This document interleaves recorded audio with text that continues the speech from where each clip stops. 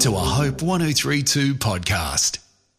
Before we dive into the final themes of our series on God's coming kingdom, I want to summarise what we've seen of the Bible's teaching about the future. The New Testament repeatedly insists that the Christian life has three dimensions, and that without due regard to all of them, our perspective will be distorted, less than truly Christian. The three dimensions, of course, are faith, hope, and love.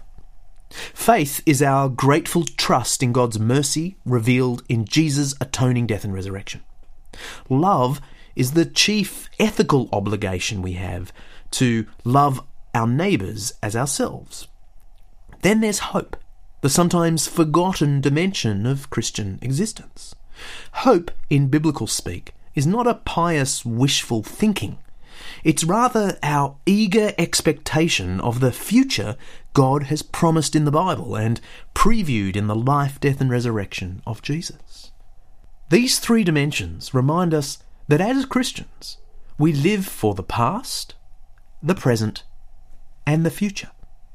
Faith looks back to the past, to the cross of Jesus, trusting the mercy he secured.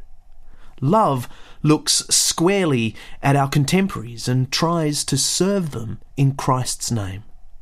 And hope looks forward, rejoicing in the knowledge that this is not all there is, that God has wonderful things in store for us. I can't stress enough how important this three-dimensional perspective on Christianity is.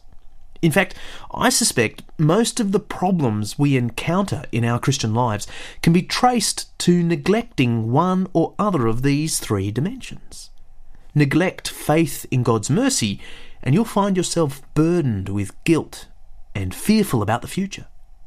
If you neglect love, you'll become irrelevant to the world and unrecognisable as a follower of Jesus. Neglect hope, and your life perspective will shrink, and your Christian endurance will waver. Your joy will fade. Some Christians are good at faith and love, but sometimes underplay the dimension of hope. This series was intended to redress that, to urge us all, including me, to turn to God's word and embrace his promises about the future.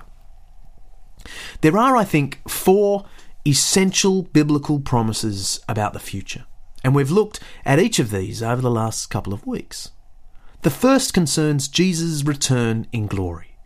The scriptures are clear that the Lord who walked the earth in the first century will come again at the end of history to establish God's kingdom forever. This is the so-called second coming, and from the New Testament's perspective, this is the true coming of the Messiah. It's only when Jesus arrives to universal acclaim that the Messiah's mission, as foretold in the Old Testament, will be fully realised. The second of the Bible's great promises about the future is also previewed in the ministry of Jesus and fulfilled at the end of time. God has promised to conquer death. Christ's resurrection within history was the pledge and guarantee that all who are in Christ will likewise experience what the Apostles' Creed calls the resurrection of the body and the life everlasting.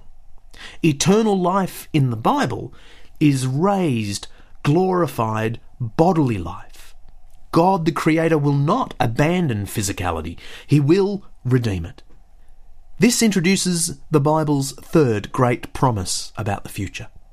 The all-important doctrine of the resurrection of the body has its biblical counterpart in the equally important doctrine of the renewal of creation. According to the repeated teaching of the Bible, God's ultimate intention for creation is not its removal. The Creator will actually be faithful to his creation. He will restore it in a new heaven and earth. The fourth and final promise is, in biblical logic, intimately related to the restoration of creation. God, the Creator, will one day overthrow all that is contrary to his wise and just purposes for the world.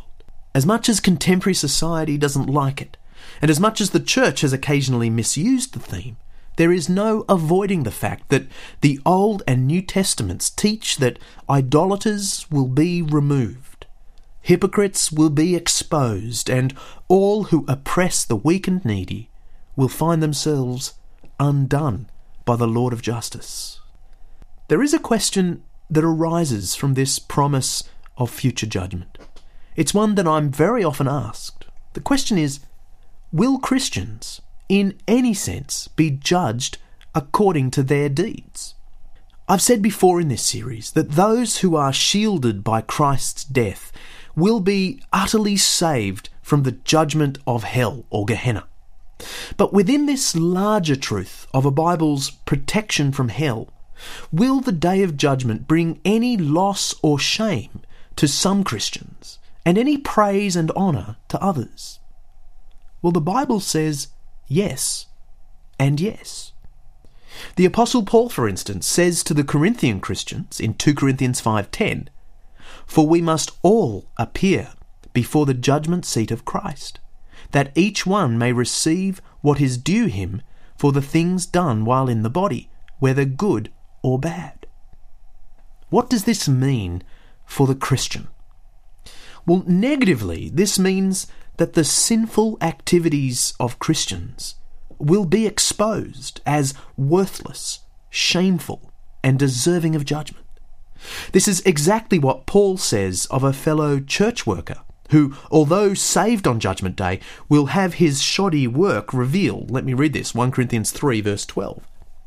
"If any man builds on this foundation, using gold, silver, costly stones, wood, hay, or straw, his work will be shown for what it is, because the day will bring it to light. It will be revealed with fire, and the fire will test the quality of each man's work. If what he has built survives, he will receive his reward. If it is burned up, he will suffer loss. He himself will be saved, but only as one escaping through the flames." Christians will not experience the wrath of God itself, shielded as they are by Christ's death. But some of us, more than others, will feel the reverberations of the judgment that should have been ours. A good bomb shelter protects you from the blast itself, but you still hear the explosion and you still feel the shock waves. On the day of judgment, we will know with disturbing clarity which of our actions were worthless and what degree of judgment we should have received if it weren't for Jesus' death on our behalf. The experience won't be lasting, but it will be serious. How we behave as Christians really matters. We mustn't live in fear of Judgment Day, but we must live in the knowledge that on that day the Lord will ask you and me to account for the life we've lived. Well, what about the positive side of the ledger? These two passages, 2 Corinthians 5:10 and 1 Corinthians 3:14, suggest that God also intends to reward believers for good work. Now, the Lord obviously doesn't want us to know what these rewards for faithfulness are, otherwise he would have told us explicitly. God just wants to assure the faithful that he sees their efforts to bring him honour, and he will one day bestow on them honour in return. And that, I reckon, is probably the best way to think about rewards in God's kingdom. God intends to publicly honour the unsung heroes of the faith. That Christian nurse who spent her life serving the destitute in Africa. The persecuted evangelist who preached throughout his beloved China until he was thrown in prison for 20 years. The devout businessman who sacrificed the luxuries of his day so he could give away more than he probably should have. Or the elderly widow who determined to spend her most useful hours praying for the church and for the world.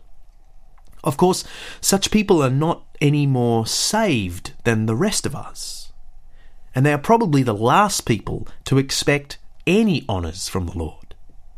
But I reckon there's something beautiful about the promise that the Lord will honour such faithfulness. And when it happens, there won't be any jealousy or comparison on our part.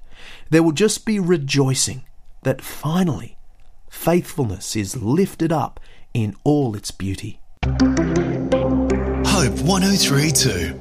Thanks for listening.